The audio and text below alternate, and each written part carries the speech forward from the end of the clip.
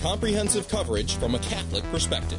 Tune in to Post-Election Special weeknights at 6:30 p.m. Eastern, only at Church Militant.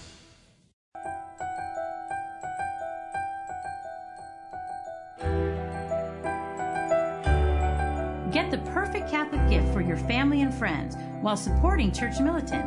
Visit the Church Militant store today.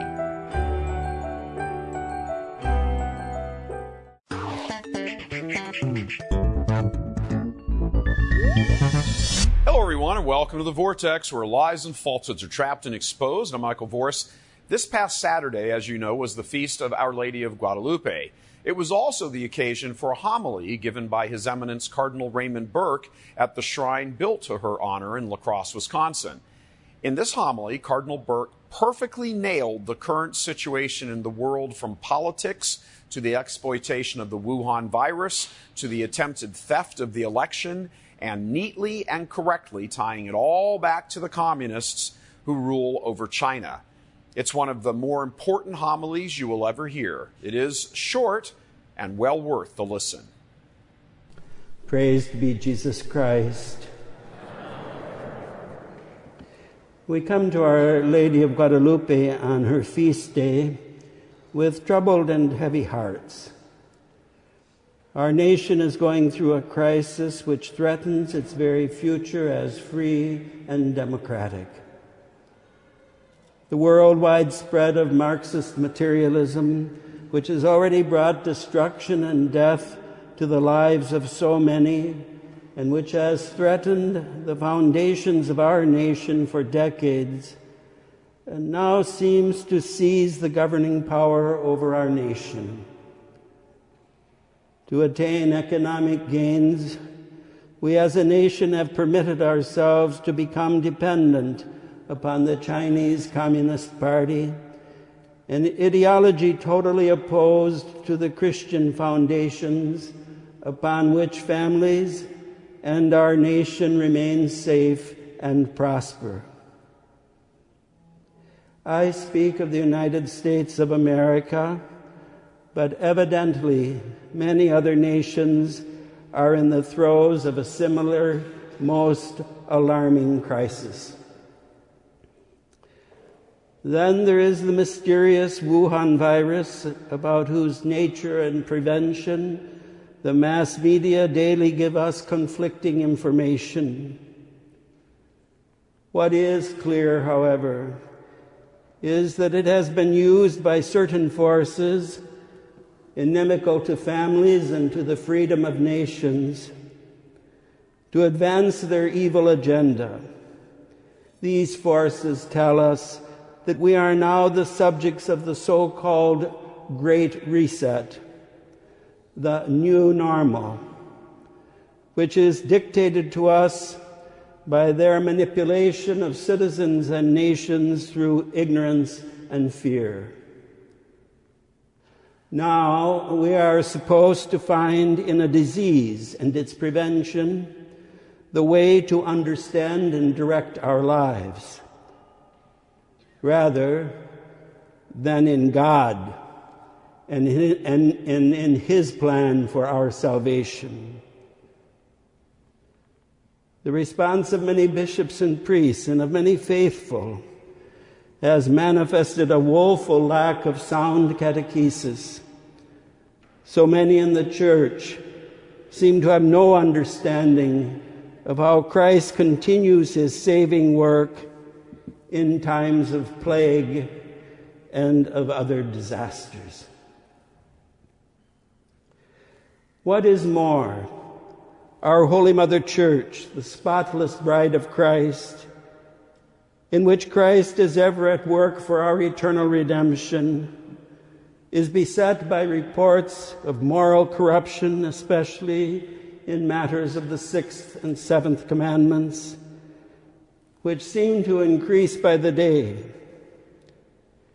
In our own nation, the reports about Theodore McCarrick have rightly tempted many devoted Catholics to question the shepherds who, in accord with Christ's plan for the Church, are to be their secure guides by teaching the truths of the faith by leading them in the fitting worship of God and in prayer to Him, and by guiding them by means of the Church's perennial discipline.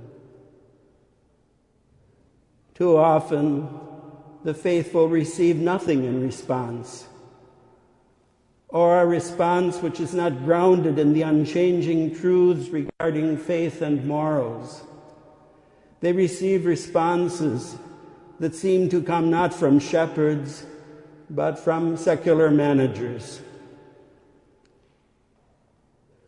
The confusion regarding what the Church truly teaches and demands of us in accord with her teaching generates ever greater divisions within the body of Christ.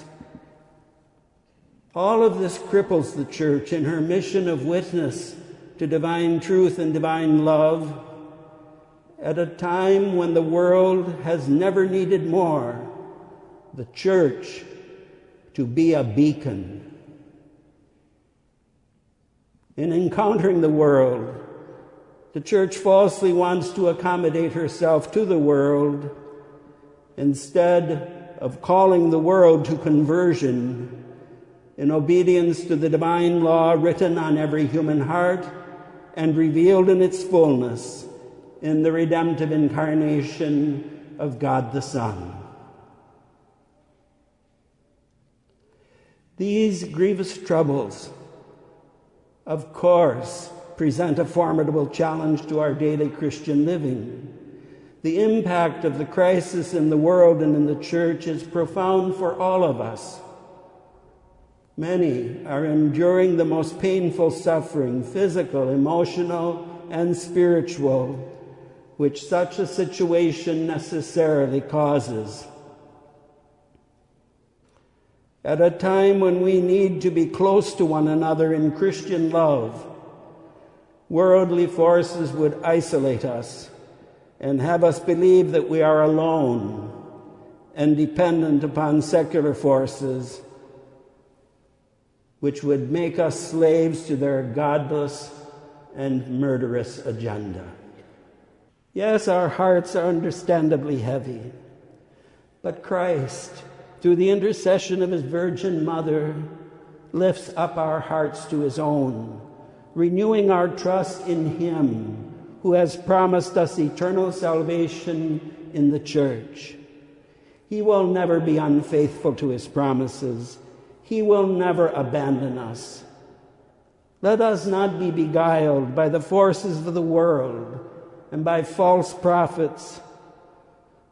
Let us not abandon Christ and seek our salvation in places where it never can be found.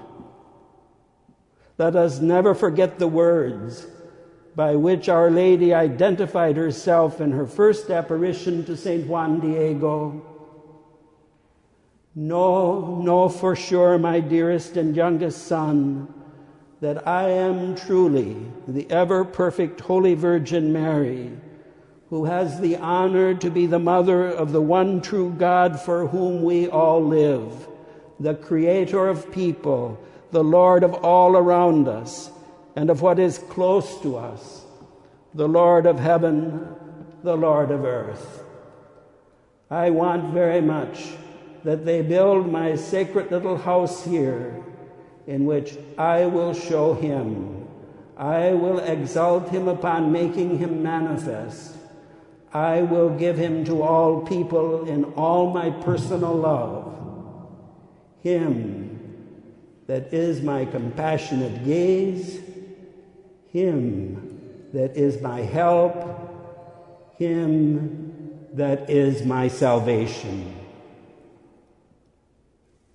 May the shrine of Our Lady of Guadalupe here be always a worthy instrument by which the Immaculate Heart of Mary draws hearts to herself and brings them to the glorious pierced heart of Jesus, to the only source of healing and strength in this life and unto eternal life.